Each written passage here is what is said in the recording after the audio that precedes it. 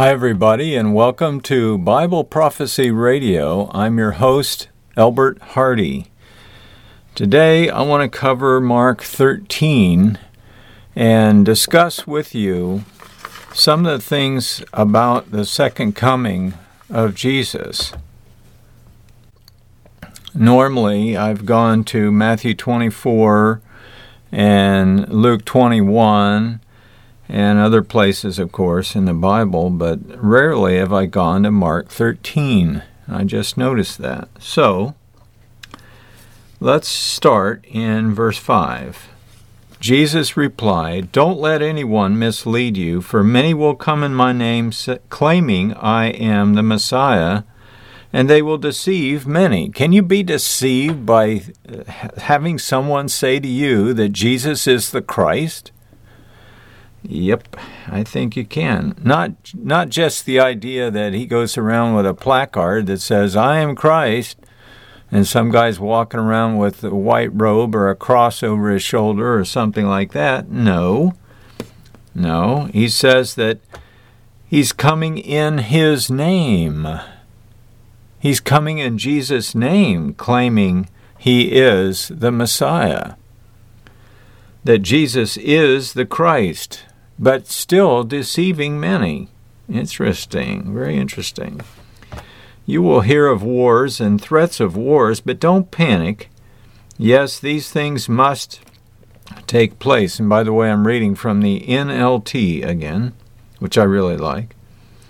Yes, these things must take place, verse 7, but the end won't follow immediately. Oh. Nation will go to war against nation and kingdom against kingdom. There will be earthquakes in many parts of the world. That's what we see now, today, as well as famines. But this is only the first of the birth pains, with more to come. These are the words of Jesus. So they can't be lies. He doesn't lie. Verse 9. When these things begin to happen, watch out. Watch out. Okay, we're ready for the rapture, right? Well, let's read on.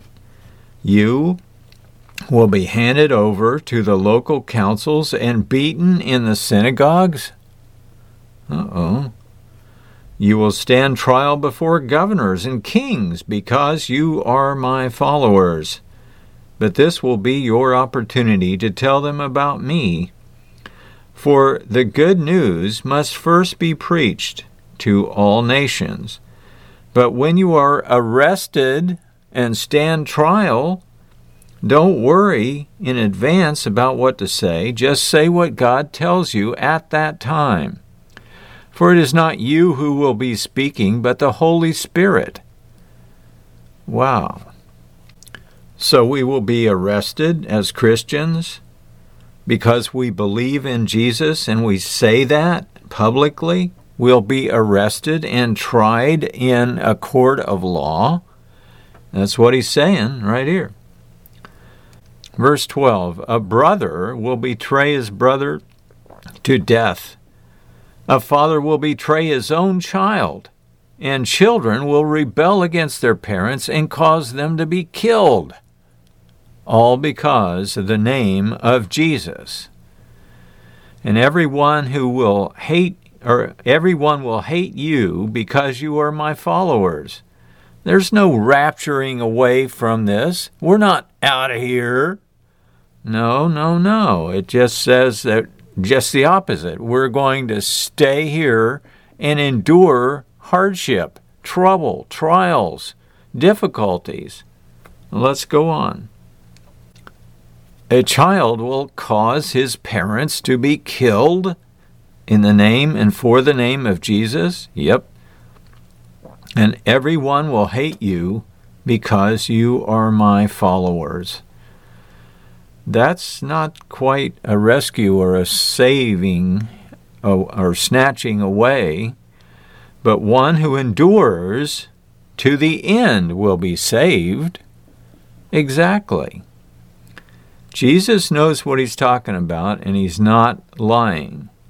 The day's coming when you will see the sacrilegious object that causes desecration, standing where it should not be, reader pay attention, it's got in parentheses, then those in Judea must flee to the hills.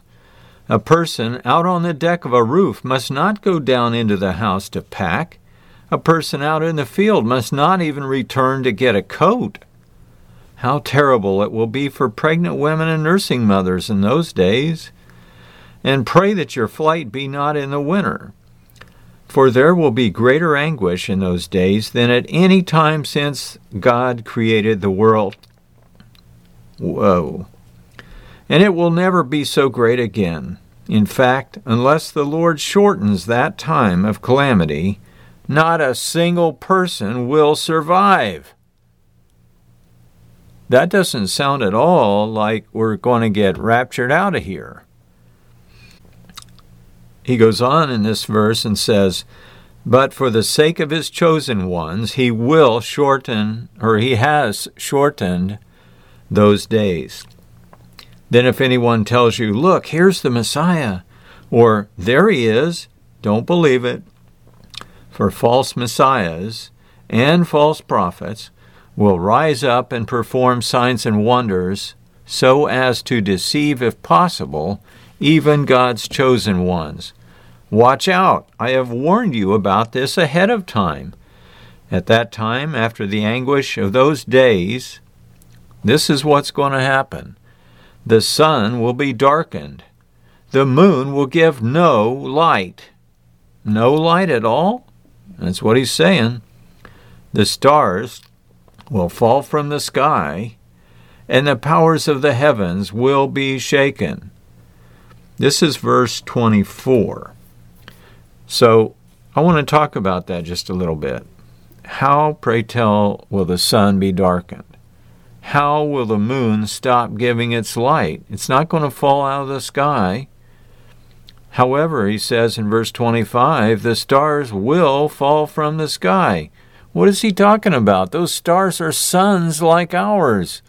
If our sun got 3 million miles closer, everybody on earth would die from heat. The earth would melt.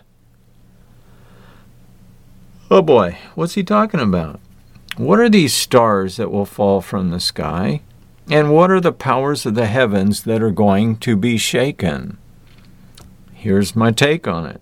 If you look out at the night sky and you look up at the stars and you see some that are moving along the sky, those aren't really stars. Those happen to be satellites. They're satellites, man-made objects that resemble or look like a star, but they travel, they move. You know that the stars, these satellites that is, are controlled by retro rockets that are built in and built on board so that they can be rotated, that they can be turned, that they can be shifted left, right, up, down, forward, and backward.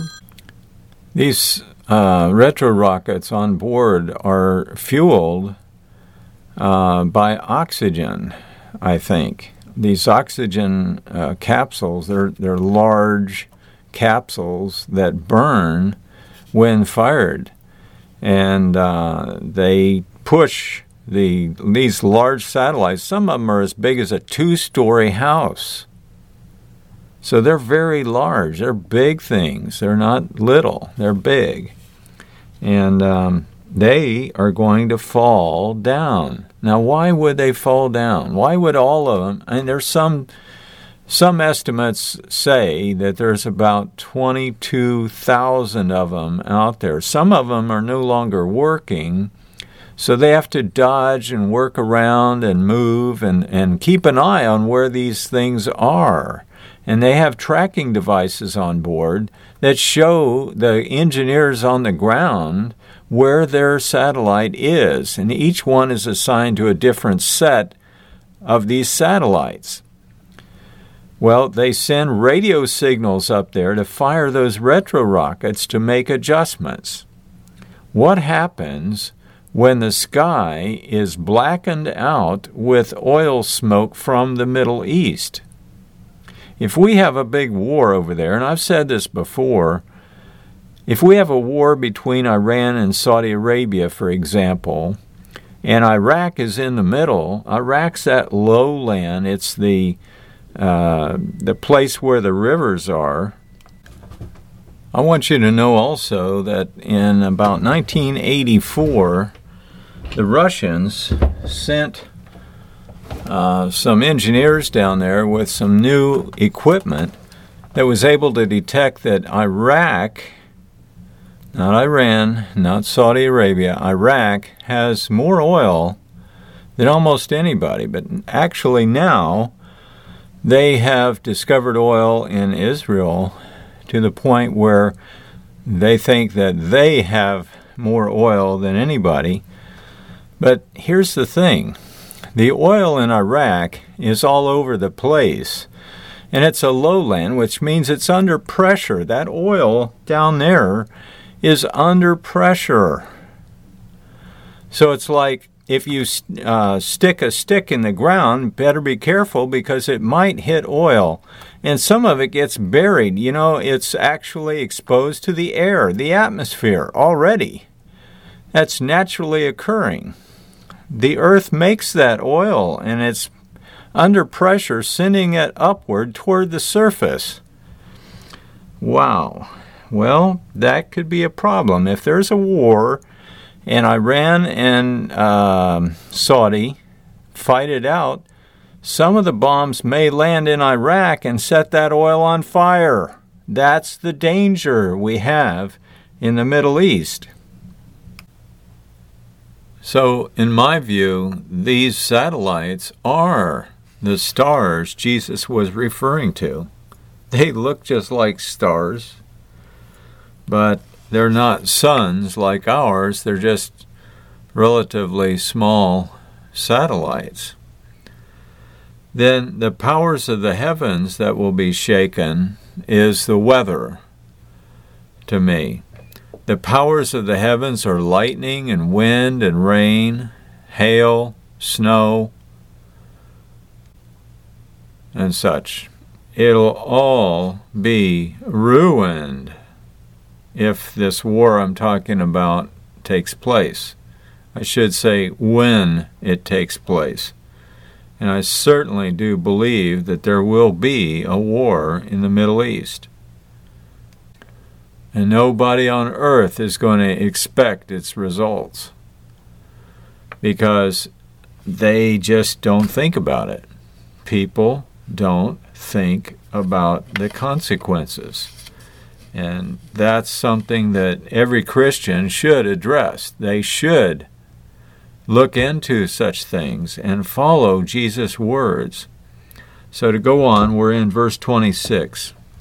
Then everyone will see the Son of Man coming in the clouds with power and great glory. Did you ever think about that? Power and great glory.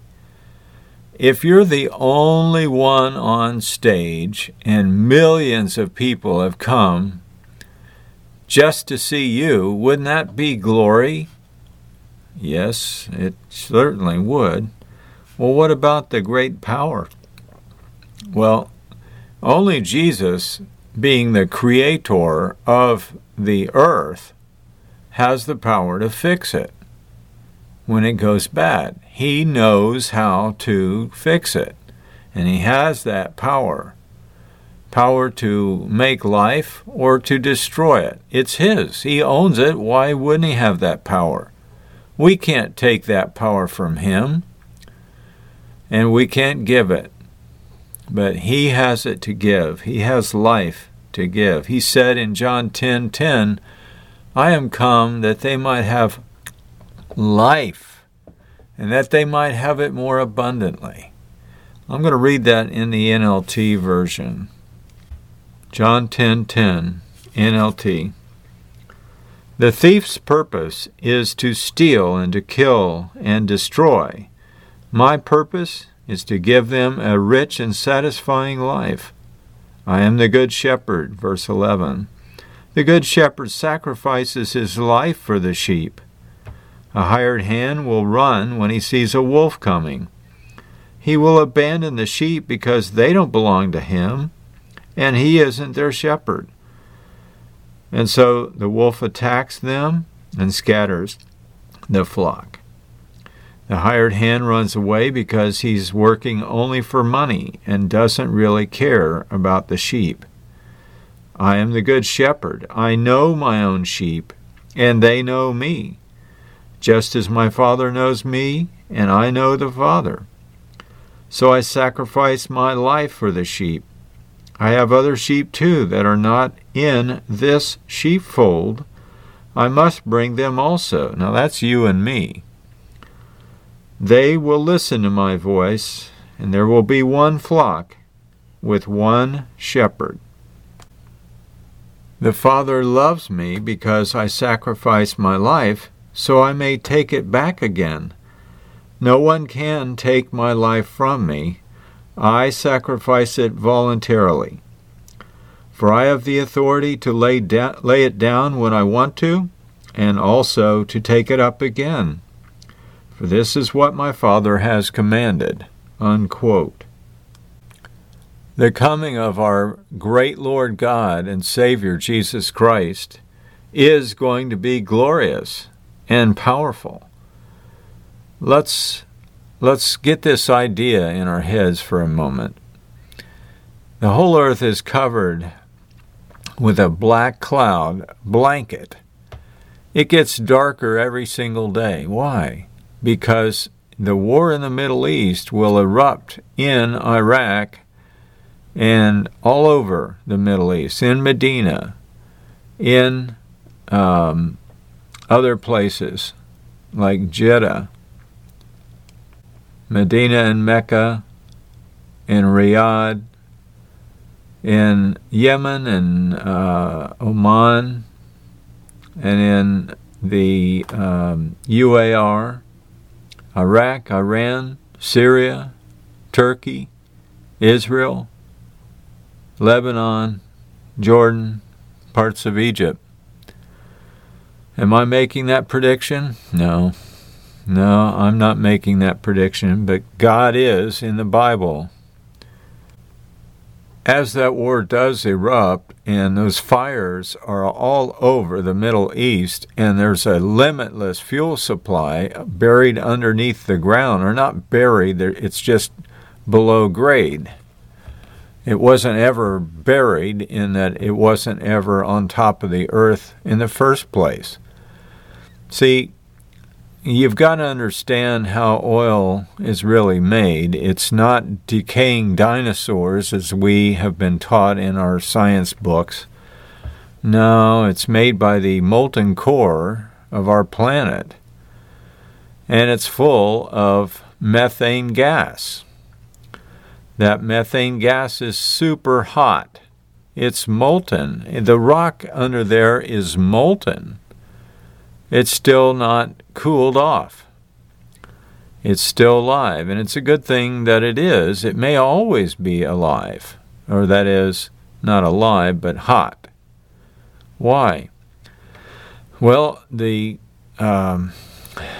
nature of lava solidifies where it can.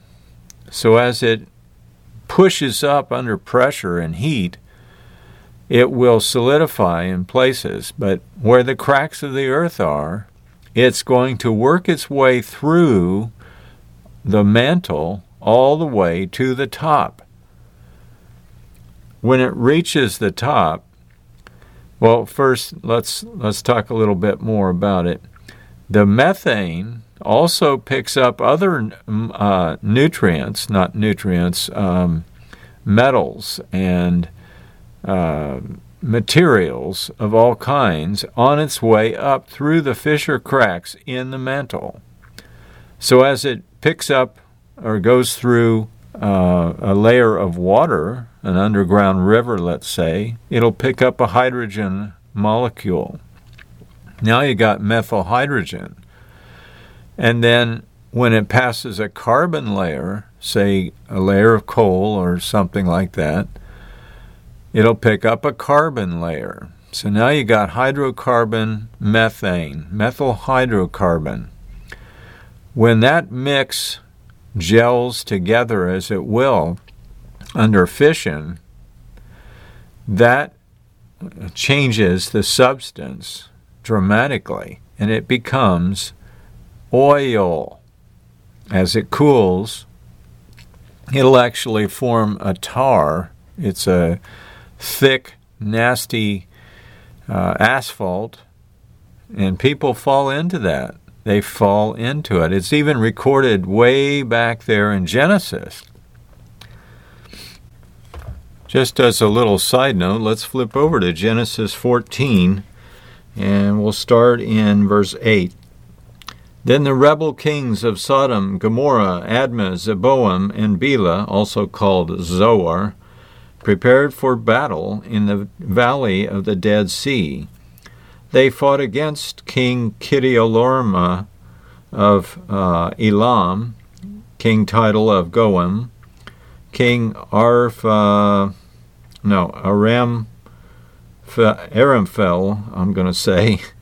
of Babylonia, and King Arioch of Eleazar, 4 kings against 5.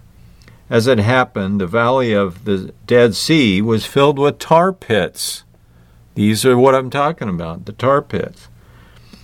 And as the army of the kings of Sodom and Gomorrah fled, some fell into the tar pits, while others escaped to the mountains. The victorious invaders then plundered Sodom and Gomorrah and headed for home, taking with them all the spoils of war and food supplies. They also captured Lot, Abram's nephew, who lived in Sodom, and carried off everything they owned. But one of Lot's men escaped and reported everything to Abram, the Hebrew, who was living near the oak grove belonging to Mamre, the Amorite. Mamre and his relatives, Eshcol and Aner, were Abraham's allies. And you can read the rest of this, but it's Genesis 14 is where that's found. I would hate to be one that fell in that tar pit, I'll tell you. That's kind of a terrible way to go. Now let's go back to Mark 13. Let's see. Well, let's reread 26. Then everyone will see the Son of Man coming on the clouds with power and great glory.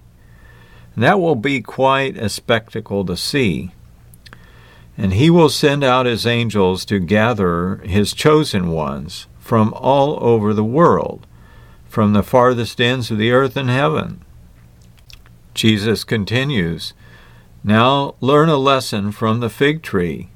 When its branches bud and its leaves begin to sprout, you know that summer is near. In the same way, when you see all these things taking place, you can know for certain that his return is very near, right at the door. I tell you the truth, this generation, that is, the generation then living, will not pass from the scene before all these things take place. Heaven and earth will disappear, but my words will never disappear. Now let's just stop right there for a second. In another place, God told us that the earth would never disappear, and here it says, heaven and earth will disappear. Is that a conflict? Well, we've got to understand some things. Just because something disappears doesn't mean it evaporates into thin air or goes away permanently forever or anything like that. When something disappears, it just means you can't see it. The words on a page, for example, you turn out the lights, you can't see it, but those words are still there. And so it is with the earth and with the heavens. Now, how could both of those disappear and they not go away? Well, here's how. Let's say you're standing on the earth looking up towards heaven, And this cloud envelopes the whole earth. It's a black cloud of oil smoke, for example. As the earth turns, that oil smoke fills the entire atmosphere and blocks sunlight, as he said up here in verse 24. The sun will be darkened, the moon will give no light, the stars will fall from the sky, and the powers of the heavens will be shaken. This all has to do with our atmosphere, the atmosphere of the earth. Why will it be darkened? The oil smoke. Why will the moon give no light? The oil smoke. Why will the stars fall from the sky? The oil smoke. It blocks the signals that keep them up. It blocks the path of the engineers that keep it up there with radio signals. They can't go to work. They're too busy scrambling to stay alive. And the powers of the heavens being shaken? Yeah, well, when sunlight cannot penetrate that black cloud, it can't evaporate water into clouds. There will be no weather when this time comes. So we have a ways to go yet before the return of Christ. Why do I say that? Because he doesn't come back to pick anybody up until verse 27. And he will send out his angels to gather his chosen ones from all over the world, from the farthest ends of the earth and heaven. That doesn't occur until after this great cloud covers the planet. The people on earth with this cloud cover cannot see the heavens. They have disappeared, just like Jesus said. Heaven and earth shall disappear, but my words will never disappear. Verse 31. And so it is. Well, wait a minute. What about the earth? How's it going to disappear? Well, it's a matter of perspective. If you're up in the sky above the earth's atmosphere, you're not going to be able to see the earth if it's covered with a black cloud. That black cloud will reflect no sunlight. And so in space, if you look at it from a distance or even close by, you're not going to be able to see the earth. It's going to be covered in this cloud. And that's my take on it. Verse 32, however, no one knows the day or the hour when these things will happen, not even the angels in heaven or the Son himself. Only the Father knows. And since you don't know when that time will come, be on guard. He wouldn't tell us to be on guard if we knew he was coming to get us. He's coming at an hour when he is not expected. The coming of the Son of Man, verse 34. He said, stay alert, be on guard, stay alert. The coming of the Son of Man can be illustrated by the story of a man going on a long trip. He left home, and when he did, he gave each of his slaves instructions about the work they were to do, and he told the gatekeeper to watch for his return. You too must keep watch, for you don't know when the master of the house will return. In the evening, at midnight, before dawn, at daybreak. Don't let him find you sleeping when he arrives without warning. You see that? I say to you what I say to everyone, watch for him. And that is the end of Mark 13. Well, I hope you've got something good out of this. We've got it wrong, and are teaching it wrong in the church. He can't come back if we expect him. Why not? Because he said he would come back at a time when you think not. He's not going to be expected. So why won't they expect him? Because when this black cloud covers the earth, they'll think all hope is lost. This is Albert Hardy for Bible Prophecy Radio. You can go to my website, itellwhy.com, and check out what's there. There's no ads. I'm not trying to get your email. I'm trying to give you some good things for free. In honor of Jesus, we'll see you next time.